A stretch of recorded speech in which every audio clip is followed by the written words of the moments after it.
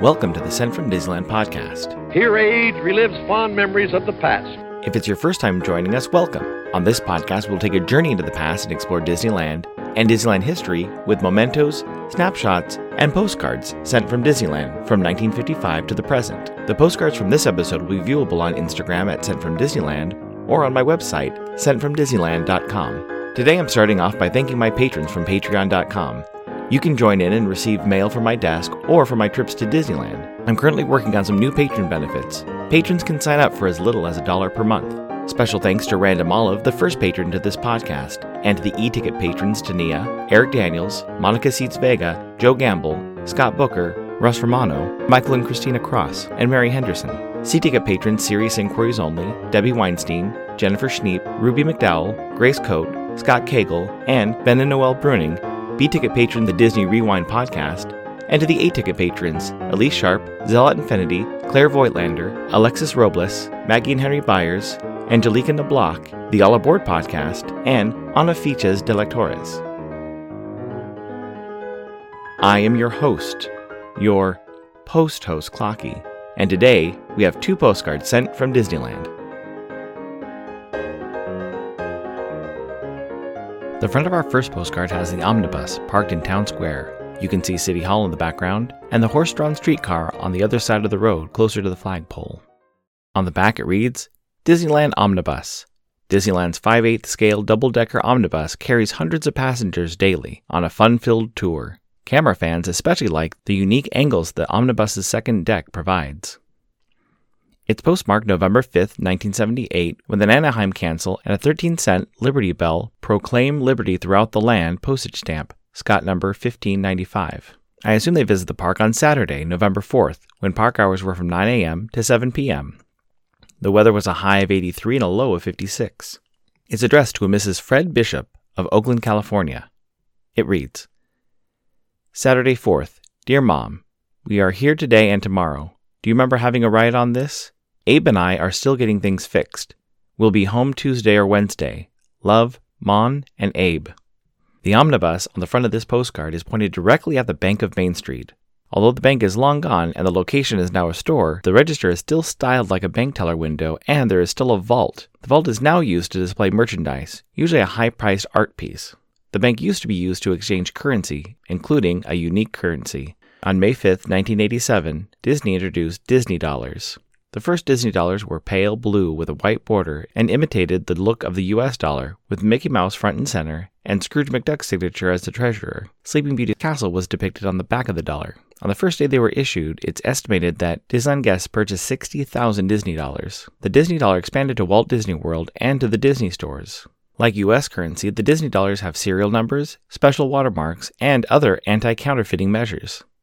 Looking at my collection of Disney dollars, I can see a line of holographic dots on the front of the dollars that I have from 1998. You can also feel the raised printing on the classic 3-circle Mickey above Scrooge's signature. Also similar to US currency, there are marks to know where the Disney dollar was distributed. If the serial number has a D before the number sequence, it was delivered and sold at Disneyland. But if it has an A, it was distributed at Walt Disney World. Disney didn't stop at the dollar. There were also 5s, 10s, and even $50 bills made. Although still valid currency at the parks, Disney stopped producing Disney dollars in May of 2016.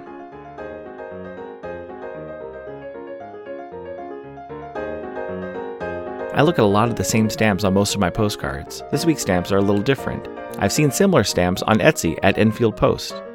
I love that I can hop onto Enfield Post to find stamps to recreate old postcards to match my collection. Starting March 1st, you can head over to Etsy and explore all the different vintage stamps you can use on your next card or letter. That's ENFIELDPOST on Etsy and Instagram for your wedding and vintage postage needs. Enfield Post is the official postage stamp sponsor of the Sent from Disneyland podcast.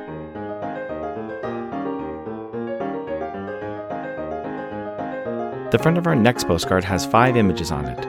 On the upper left, there are 4 Can-Can girls dancing on the stage of the Golden Horseshoe. Centered on the top is an image of Mickey and Minnie at the flower shop. And on the upper right is Monorail Yellow passing over the Nautilus submarine and the submarine lagoon. On the bottom there's an image of the Main Street Railroad Station and the 5 Bear Rugs playing in the Country Bear Jamboree. On the back it reads, Disneyland, a magical realm of fantasy, adventure, music, and fun. It's postmarked May 30th, 1989, with an Anaheim cancel and a 25-cent Bread Wagon 1880s postage stamp, Scott number 2136. I assume they visited the park on Memorial Day, May 29th, when park hours were from 9 a.m. to 10 p.m. The weather was a high of 74 and a low of 58. Park attendance that day was likely around 40 to 50,000. It's addressed to Nan Newman of Studio City, California. It reads, I'm writing this on my lap.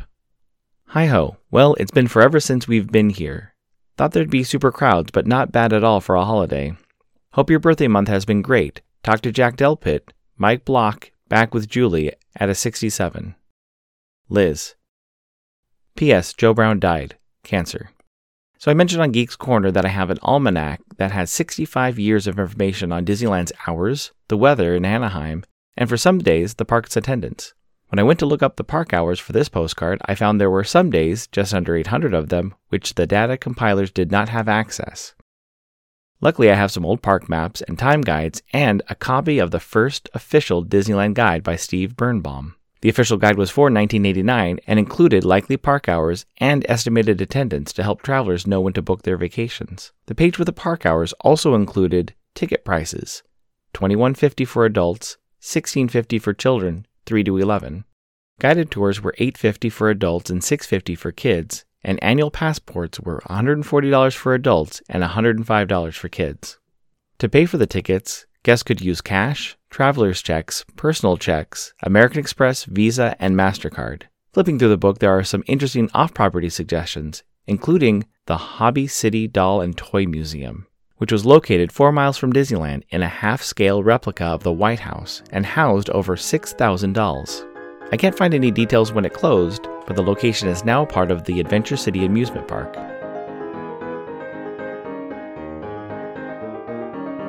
This incoming postcard is sponsored by the Art Throwdown. Art Throwdown, or ATD, is an online craft hour on Instagram, starting at 9 p.m. Eastern, 6 Pacific. I missed watching Monday's ATD hosted by paper artist Russ Romano, but I did catch a replay of Wednesday's ATD where Nan was doing some fun paper art to look like a paper quilt postcard. Each host brings something a little different to each show. I'll list some of the regular hosts, or you can follow Russ Romano 2021 on Instagram.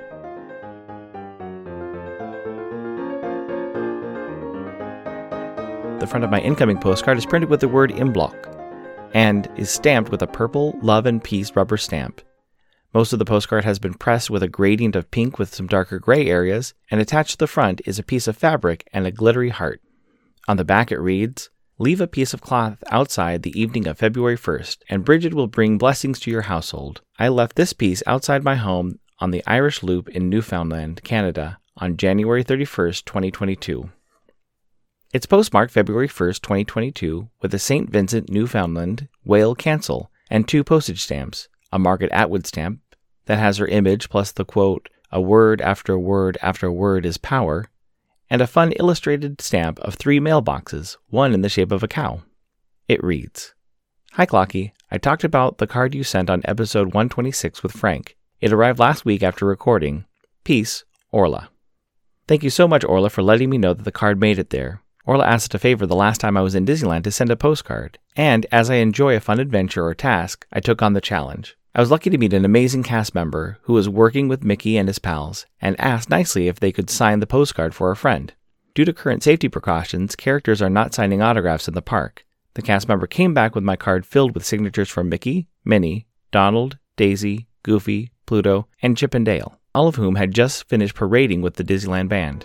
Orla talked about the postcard on the Postcardist podcast, and it reminded me to say here what Frank, the Postcardist host, says at the end of his podcast, which is, Postcards connect people. Thanks for listening to Sent from Disneyland. If you enjoyed this podcast, please subscribe and tell your friends. It would be awesome to share your favorite episode. There are over 100 episodes to choose from. It would also help to leave a 5-star rating and comment at whatever podcast platform you use.